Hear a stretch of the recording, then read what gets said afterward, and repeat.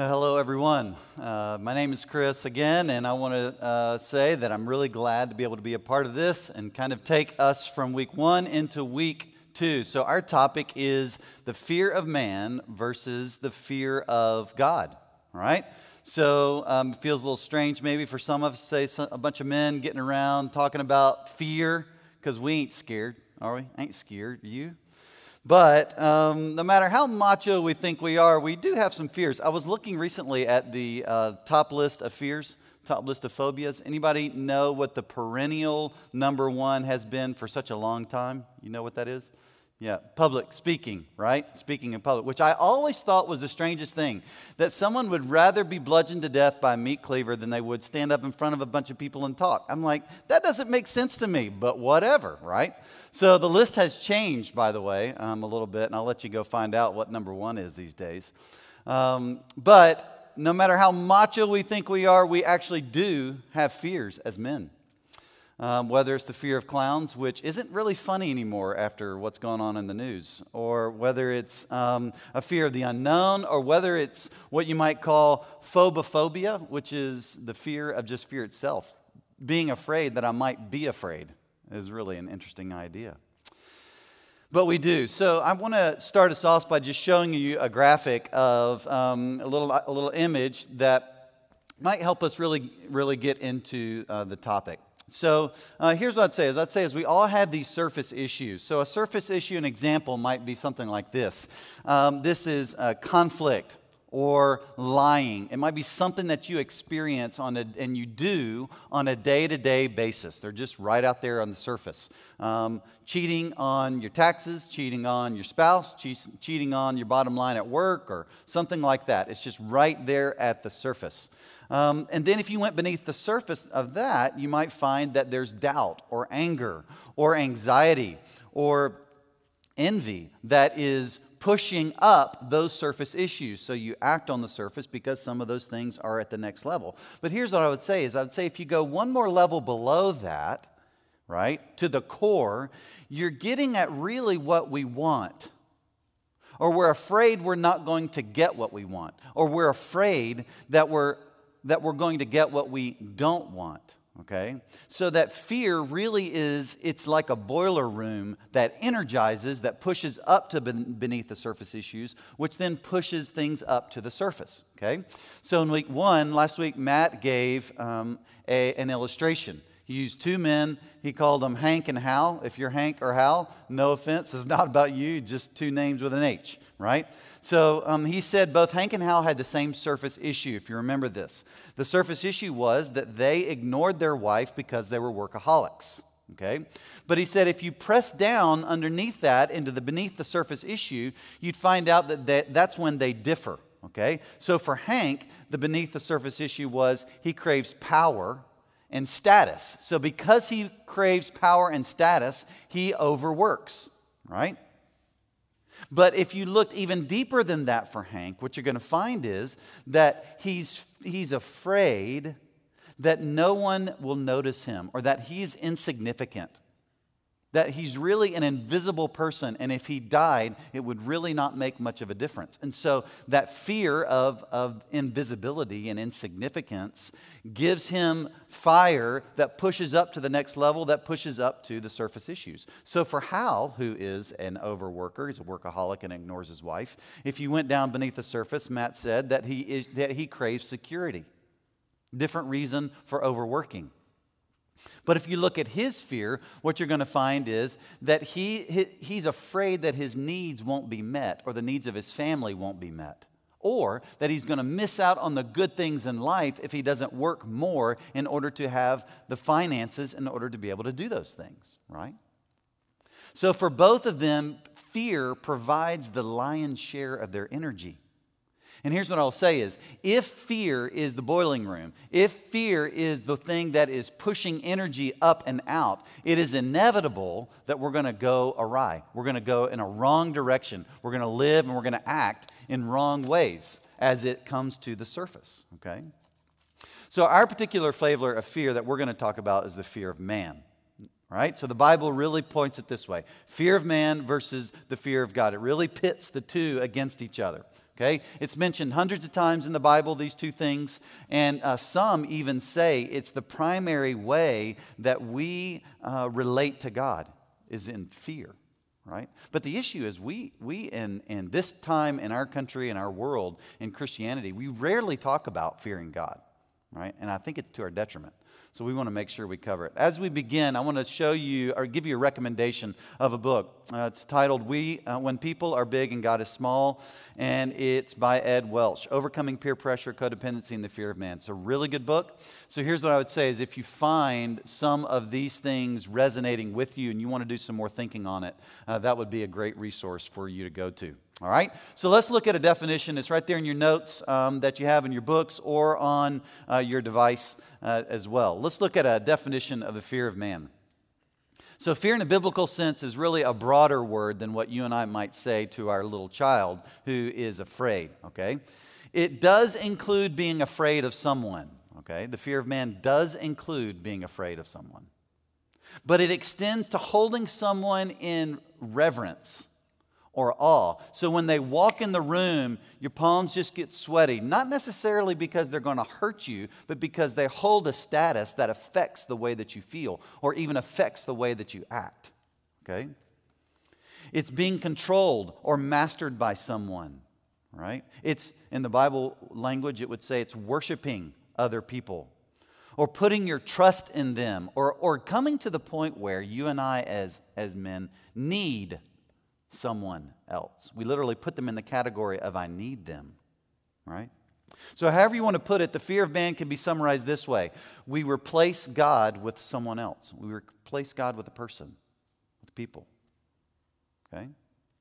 In your notes, we have Proverbs 29:25. It says this, fearing people is a dangerous trap, but trusting the Lord means safety. So here's my question. Do you ever feel trapped or have you ever felt trapped, right? Have you ever felt like there's no good solution to an issue or a problem and you're in a pickle and if you make this decision, you're going to hurt someone. If you make this decision, you're going to get blowback from someone. If you make this decision, you're going to have some serious negative effects for that person or for you. It just means that every direction that you look, there's going to be some serious repercussions with the people around you. It's a trap, right?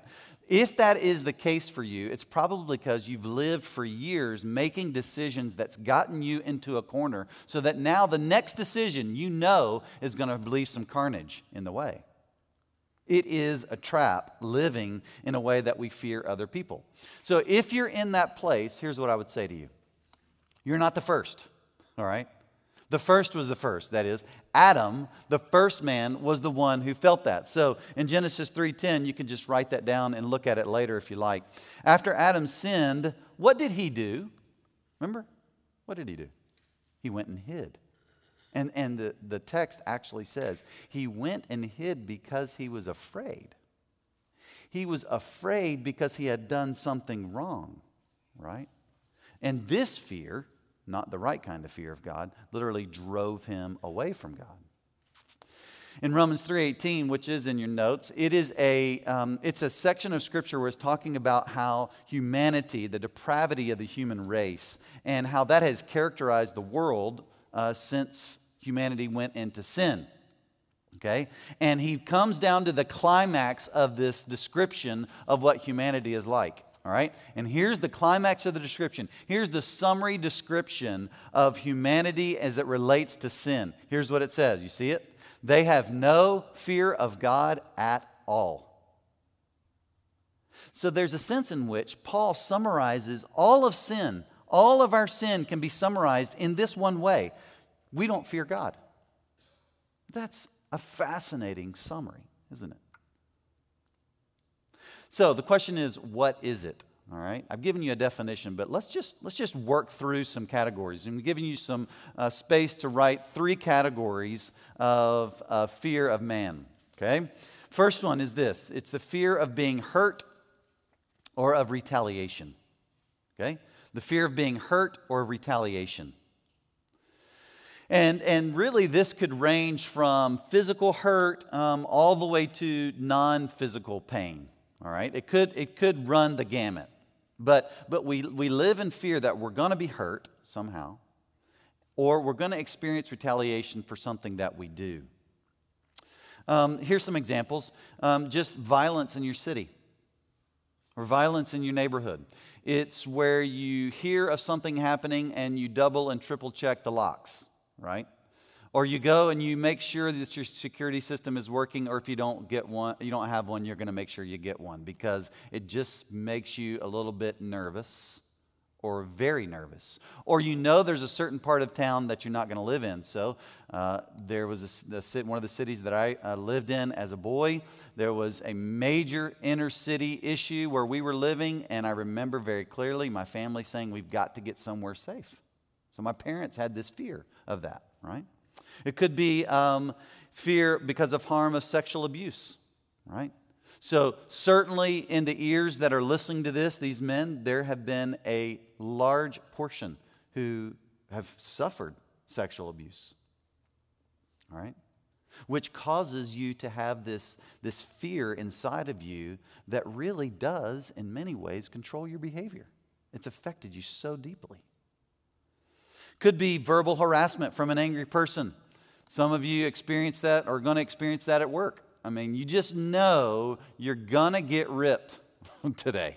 You just know you're going to hear it because there's pressure being pushed down on that person, and that person's angry and frustrated, and so they're putting pressure down on you, or you are outperforming them, and they feel like it's not fair and not right because they want that, and so they're going to let you have it. You just know you wake up, that's just part of your day. Just like eating your lunch, you know you're going to get verbally harassed. All right? Could be Christian persecution, which most of us haven't even sniffed, okay? Some of us have. Some of us have felt that. You've talked about Jesus and your loyalty to Him, and you felt some pressure from somebody. But in our country, not as much. However, I think we're moving that way more and more. Could be terrorism. Could be racism. The truth is, people can hurt us, and it's not pleasant, okay? It's not pleasant, and nobody in their right mind wants it. But it is a form of fear. So let me just make sure we're very clear. In a sense, the fear of being hurt or retaliation is legitimate. Okay? There's a sense in which it is legitimate. It's not wrong to be afraid, because here's what happens. That fear drives us towards safety and security. It pushes us towards being wise and being safe and secure. So as men, we are charged with protecting our families. We're protecting those who are helpless or need protection, right? That is a responsibility of ours as men. And fear oftentimes teaches us what we should be concerned about with the safety and security of others. However, here's what I will say. It can go from being something good and healthy to being a controlling issue. So the fear of avoiding hurt, the fear of avoiding retaliation can then control the way that we act. It drives our behavior. Right? So we watch 24-hour news cycles, which is, by the way, nothing but fear-mongering. Right? It is evil. I actually do think that. It is not good to watch a 24-hour news cycle or just hear it, because they're just playing on our fears all the time, and it causes us to be. And so you know someone, or maybe you are that someone, who's just constantly in tune of the news, and everything that they ever report is ultimate. It's not healthy. We've become professional navigators of WebMD. You know WebMD so well, just as well as walking through your home, right? And every possible thing, we just go straight there. We're scared to death to travel, right? Because you say, you know what can happen when you travel, right? And so there's no way I'm doing that. I'm just scared to death, right? Which might be some legitimacy. Could be a controlling issue for us. We turn into preppers. Stockpiling for what? The apocalypse. I was talking to a guy not long ago who was stockpiling. And he was telling me about all he had, and it was incredible what he had stockpiled. Now, he was making sure nobody knew about it, though he was telling me. And about how he had this particular bike that could help him get to some of his extended family's home when the apocalypse happened, because there wasn't going to be any gas. Right? Real life person, real life job. It's amazing. We take baths in hand sanitizer every day because there just might be something out there that gives me some sickness. Or we never say a word about Jesus. Whatever that fear is, it can be a controlling thing for us. And here's what I would say is there's this radical reorientation towards the fear of hurt or retaliation that you and I have to have. It's a radical reorientation. And here it is. It's in your notes, Matthew 10:28. It says this, don't be afraid of those who want to kill the body. They cannot touch your soul. Instead, what's the option? Fear only God, who can destroy both soul and body in hell. That's the radical reorientation we have to have, okay? Only the fear of the one who is able to determine our eternal destiny, either in judgment or in life. This is the one who deserves our fear. Not people, at the ultimate sense of the word.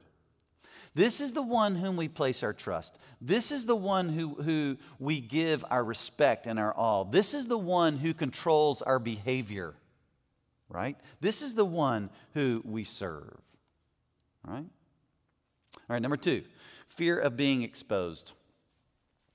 Fear of being exposed. This is really about shame, by the way. It's a key in shame. So underneath fear of being exposed, I'm going to give you 3 ways. And again, let me just say, these are diagnostic tools for you as you go into groups and as you do some discussion, as you just kind of think on your own, to really put yourself in and find whether these things are true of you or not. So 3 categories underneath fear of being exposed. The first one I would say is secret sins. All right? So many of us, all of us have secrets. Don't think that we don't. All of us have secrets, and all of us have secret sins, right? None of us are completely out there. But what happens is these secret sins end up controlling us. They end up causing us to hide.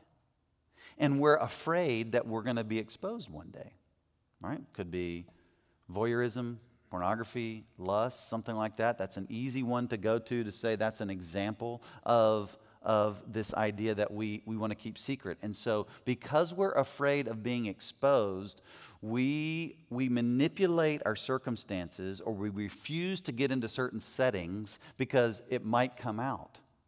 Right? It's a fear, and it drives our behavior. It ends up shaping who we are, actually. Number 2, escapism. Another way is escapism. That is something like alcohol, or prescription drugs, which is a little cleaner than alcohol, or food, or some sort of hobby down in the basement away from everyone else and the pressures of the world, because that's where we get our relief when we get there, right? It's kind of this idea that there is an escape I can go to. So what happens is, because we're afraid of being exposed, we quarantine off this section of our lives where we can go participate in it, where we can escape from issues, and then we try to hide that, not able to come out, which oftentimes when it comes out in this crazy destructive way, not just being slowly revealed in order to get some help. Third way that we work through fear of being exposed is overcompensation. Right? As men, we overcompensate in lots of different ways. We overwork, many of us, so that we can outdo another dude that makes us feel like we're significant, that we've got something going on and that they don't. So we overwork. Or we feel like we got to have a vehicle that, if it's not really a truck unless you can stand straight up inside the wheel of that truck, right? Then it's a truck, right? So no, that's not a truck. This is a truck. Or whatever it may be. Maybe it's small and fast and red, whatever that is, right? There's this American extreme individuality and self-reliance that we live in. So what we do as American men oftentimes is we are sure to project to everyone else that we don't need anyone. We don't need anybody. I mean, everybody else needs somebody, but I am good. I'm fine, right? Especially as men, because somehow we think it makes us more of a man if we're less needy. We're more of a man if we don't need anything at all. We're good. Self-made men. Common phrase that seems to be something that our culture really prizes, right? Or maybe it's hypermasculinity, right? Just go to a gym. Been to a gym lately? Yeah, you've seen a huge group of hyper-masculine men. It's the guys that are past their prime. Let's just not even say what age that might be. But it's guys that are past their prime who are wearing a bodybuilding tank top, who should not be wearing a bodybuilding tank top at the gym, right? They've got a gallon jug of water that they drink out of because they want to make sure everybody sees how much they're sweating, how much they're drinking. And every time they lift something, they grunt and then they drop it so that everybody looks over and goes, well, look at this. I mean, this guy, he's amazing, right? They're taking, and I air quote here, supplements, right? Supplements that make their arms bigger, but their man parts shrink, right? Because they're taking that because they are a man. And making sure that everybody knows it. It's this overcompensation that we as men do. And we've been doing it since we were little boys. Here's what I'd say. If you dig a little bit, you're going to find a man who's insecure oftentimes. And he's afraid that he'll be exposed. And here's the thing. We're afraid that we'll be exposed as weak. We're afraid that we're going to get exposed as not measuring up. Because if we're weak or if we're not measuring up, then there's not much to us, right? Hebrews 4:13 has something to say about that there in your notes. Nothing in all creation is hidden from God. All right, so remember, this is a fear of being exposed. There is no being exposed to God. He already sees it. Everything is naked and exposed before his eyes. And he is the one to whom we are accountable. So here's the question. Why would we ever fear another man, another woman? Or why would we live with this idea of this fear of being exposed when God already knows? You see, when you start to look at it, it starts to say that when we fear other people, it doesn't even make sense. Only fearing God makes sense. Third category, fear of rejection. This is about the endless search for approval. It's the endless search for approval, which many of us are completely addicted. Completely addicted. I'm just going to tell you, as you go and you really think through some of this, there should not be a man to say that I do wrestle with this. Even the ones who say, I don't need approval from anybody. What you end up becoming is a caricature of yourself. Because you overemphasize the fact that you don't need approval from anyone, which is the very thing that you think somehow brings you some level of approval.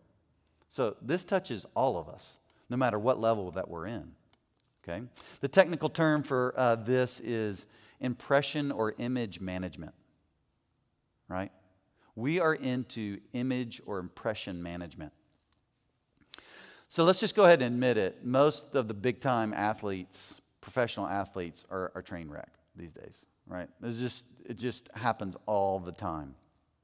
And so in order to help them, they have agents. Now, agents used to be simply someone who negotiated a contract. But now agents are negotiating contracts and really helping manage the image of these men. Because they know that if they have a good impression or good image, then the real money comes with endorsements, right? But let's not be too hard on them because you and I are into image management as well. We just aren't paid enough and don't have a camera in our face constantly to have somebody help us not go crazy. But we're into image management as well. If we'll listen closely, here's what we're going to discover. Here's what you'll discover. And if you start listening to the way that you talk, I start listening to the way I talk, we're going to find out that our conversations are largely dedicated to managing our own image. Both subtly and overtly, okay? So when you relay your day to someone, you might exaggerate how busy you are. Because somehow being ultra busy legitimizes us as men.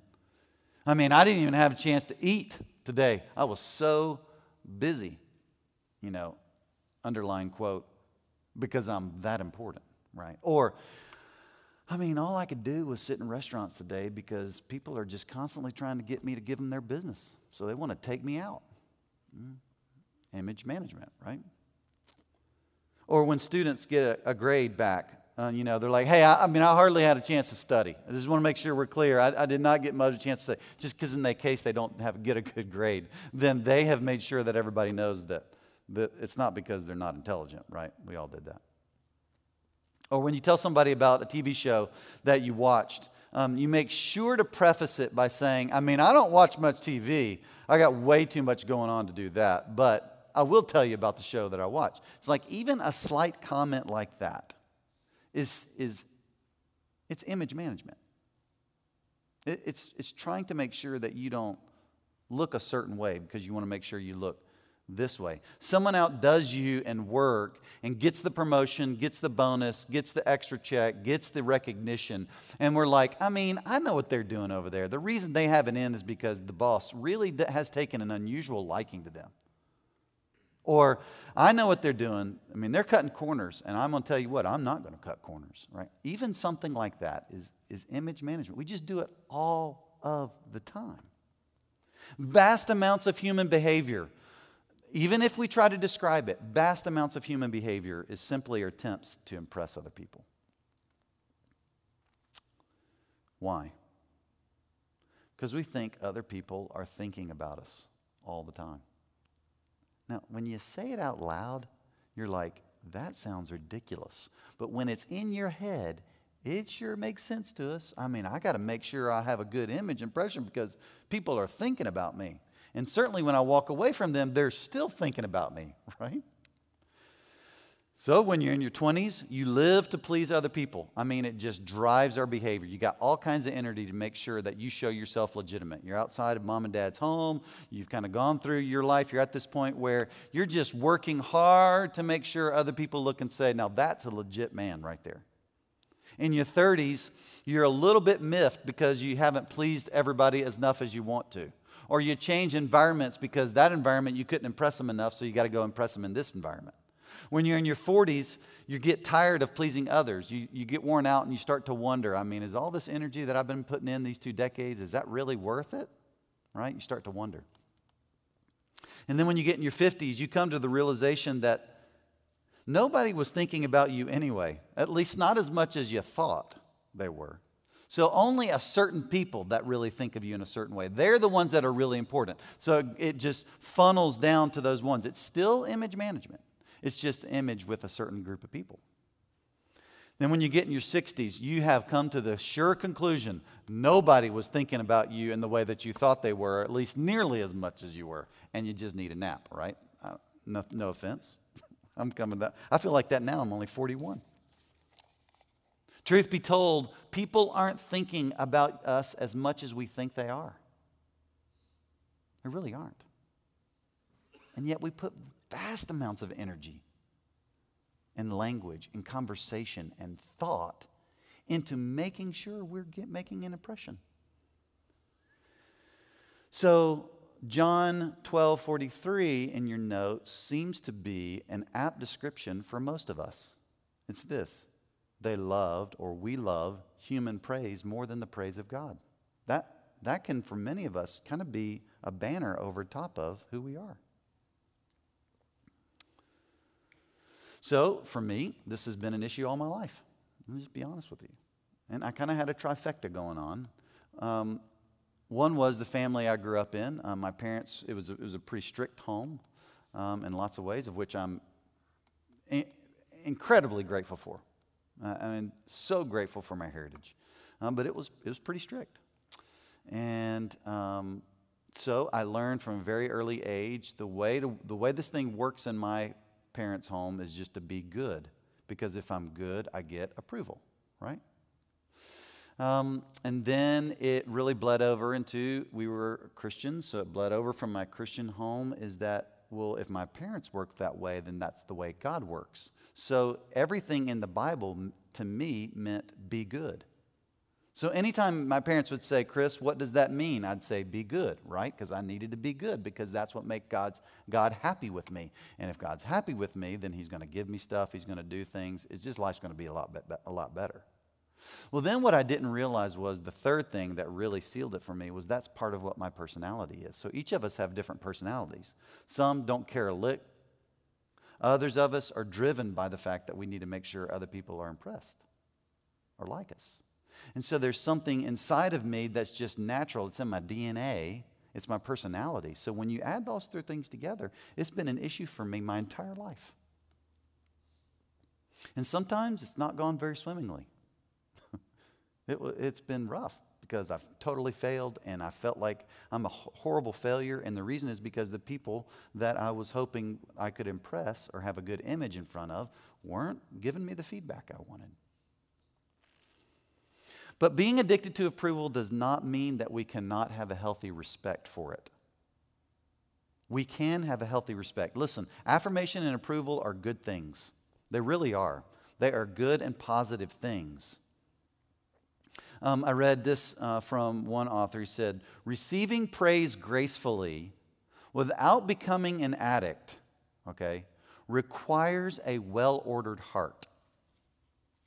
It means loving the right thing in the right way to the right degree with the right kind of love. If our hearts are ordered that way, loving the right thing in the right way to the right degree with the right kind of love, then we can receive that kind of attention. We can receive that kind of affirmation and encouragement and not become an addict. But this is the way he finishes that idea. He says, it is not always possible to know when we've crossed the line into addiction, approval addiction. He says, it's not always possible to know. Sometimes you're there, you just don't know you're there until some of that starts to wane and go away. And when you realize it's gone away, you realize I'm a full-blown addict. I just didn't think I was before. Or you get really close to that line and you barely step over and now you just need it. And remember what we do with the fear. That fear, that approval, that fear of you're not going to get that approval energizes you. It ticks your energy up. And you have a little bit quicker step because somebody's given you that affirmation and that approval. And then you start to look for it. You start to constantly hit the refresh button on your email because you're waiting for that email to come through, hoping to tell you that you did great. You're constantly flipping that phone going, are they not going to tell me? They need to. And as soon as it comes, either you're elated or you feel like you've been stabbed. In the end, it's a question of whether God approves us or not. I actually think that looking for approval is ingrained inside of us as humans. It's just not to be the approval of humanity. It's approval of God. So when we get there, are we going to see him? He's going to say, well done or poorly done. So how do you know if you've been caught in the trap of fearing man? All right, I'm going to give you 4 things. 4 ways to know that if you've been caught in the fear of man, and you can use these in your groups and as you go through some discussion. Number 1, comparison. All right? Comparison. You're always comparing accomplishments with other people. If you find yourself doing that in your head, if you find yourself doing that verbally with people that are safe, if you find yourself doing that in different environments, then you probably you're probably well in the pool of the fear of man. 2, deception. Because we fear what others think, we will sometimes just completely lie. Just completely lie. But then other times we just shade the truth, and we shade it just enough to make sure that we get approval or to make sure that we're not exposed, right? Or we're not putting ourselves in any sort of danger. 3, resentment. Resentment. We resent the very people, and this is ironic, right? We resent the very people that we're trying to impress. Isn't that a weird part of the sickness? You're trying to impress someone, and when it works, you like the fact that you've impressed them, or you like the fact that you've gotten approval, or you've not been exposed, but there's something inside of you that says, I don't even like them. Or you don't get that from them, what you're looking for, and you really don't like them. And it's really clear. And yet, here's what happens. The next opportunity you get, you look to impress them again. You look to make sure you're not exposed to them again. It's an ironic twist that will help us know whether we are in that. 3rd is energy. All right? So our energy ticks up or down when we are with someone that we're trying to impress. When you're in their presence or their virtual presence, your energy goes up. Your back straightens a little bit, your speech becomes a little bit different, or your actions you want to make sure, or the list that you're talking about, or the things that you're just trying to mirror, to image what they're doing, or to show them what you're doing, that energy just goes up. And then if they approve or whatever, your energy goes up another notch. Just a little bit more hit of adrenaline. Or you don't get that and your energy just bottoms out. Right? You start to slump. You lose it. It's just a way for us to know whether we are really inside of this. So let me summarize it by saying this. We fear man because we do not fear God, or we do not fear him enough. Right? So saying, I just have to stop fearing man is not going to work. That's not the way it happens. You replace it with something else. And you replace it with what we're designed to replace it with, and that is the fear of God. Okay? So let's define fear of God there in your notes. The opposite of the fear of man, it would, if you want to say look at the definition of the fear of man and just make it the opposite. Okay, that is true. But let me nuance it just slightly. Let me give you 3 words to nuance it with. One is awe, A-W-E. You have awe. You see that God is so amazing that he's the only one who is legitimately able to take the place of your respect in this way. Second word is devotion.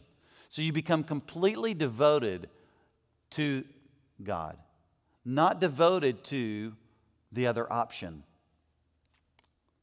And the third one is worship. You constantly feel like giving him your praise, your worship, your time, your energy, all of those things that it looks like, because he deserves them.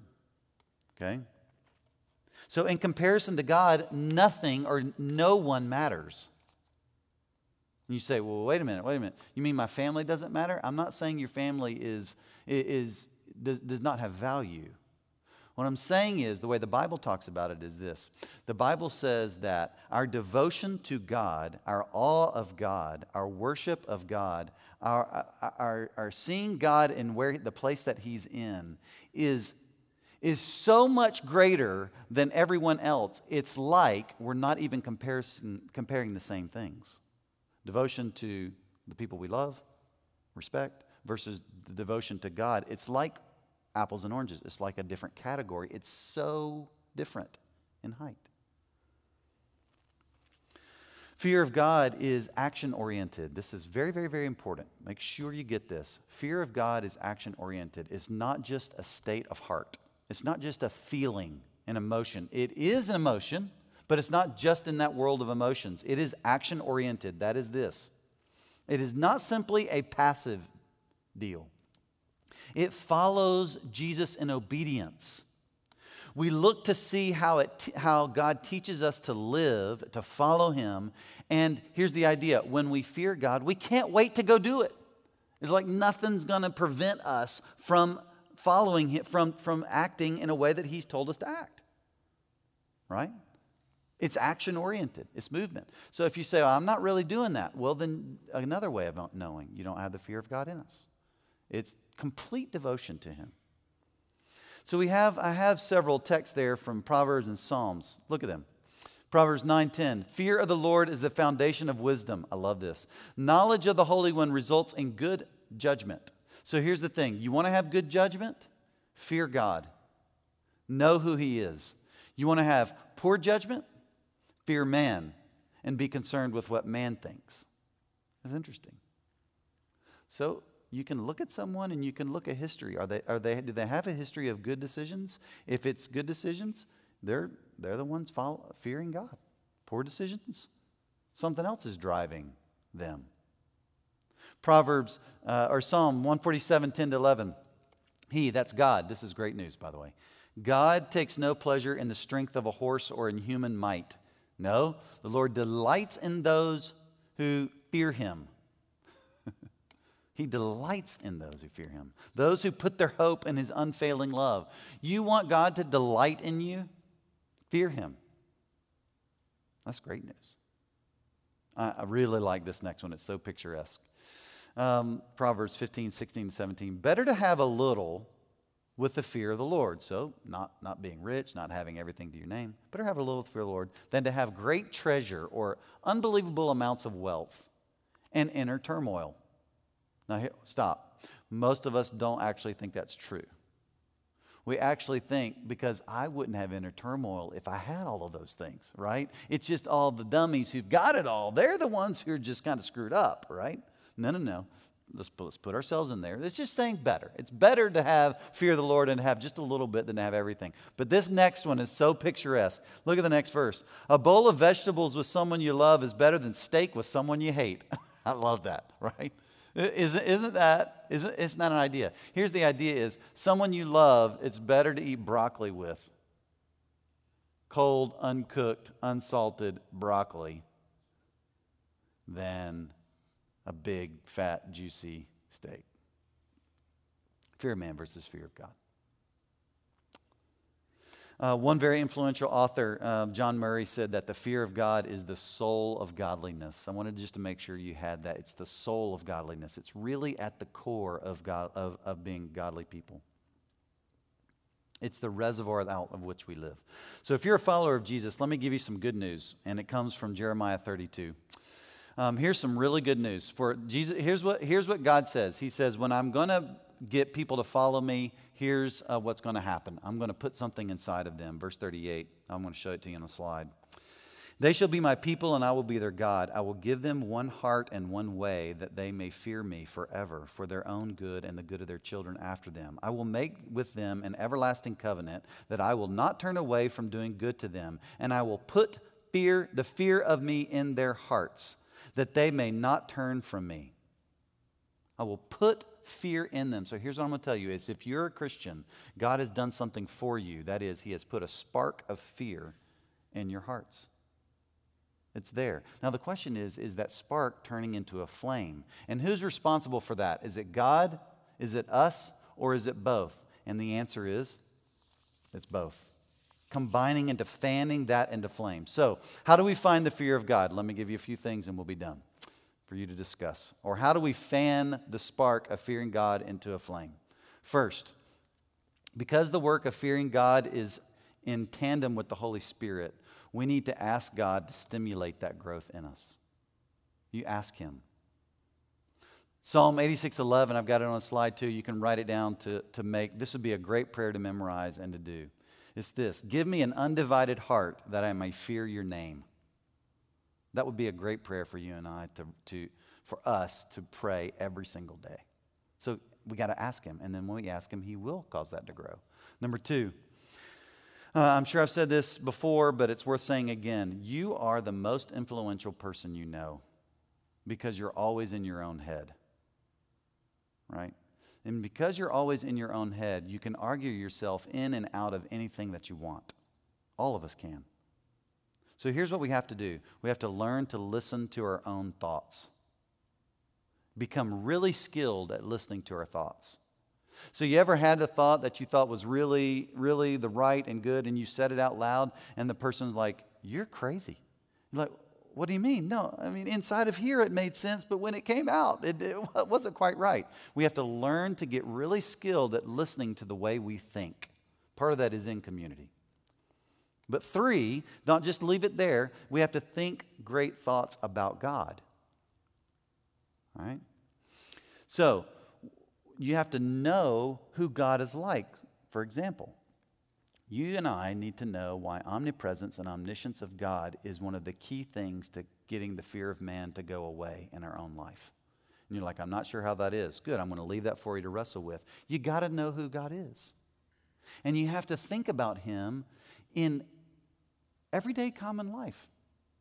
So my family and I, we went hiking the other day, did a really long hike, and I was coming down and my legs were killing me, right? And I'm thinking, I am so tired. And this is just one tiny little mountain in the whole wide world that God made with his lips. What a wimp I am. How amazing is he? It came straight into my head. We have to do it in everyday life. Number 4, and this is key, practice secrecy. You're You're like, wait a minute, I thought you just said secrecy was a bad thing. Not the bad kind of secrecy, the good kind of secrecy.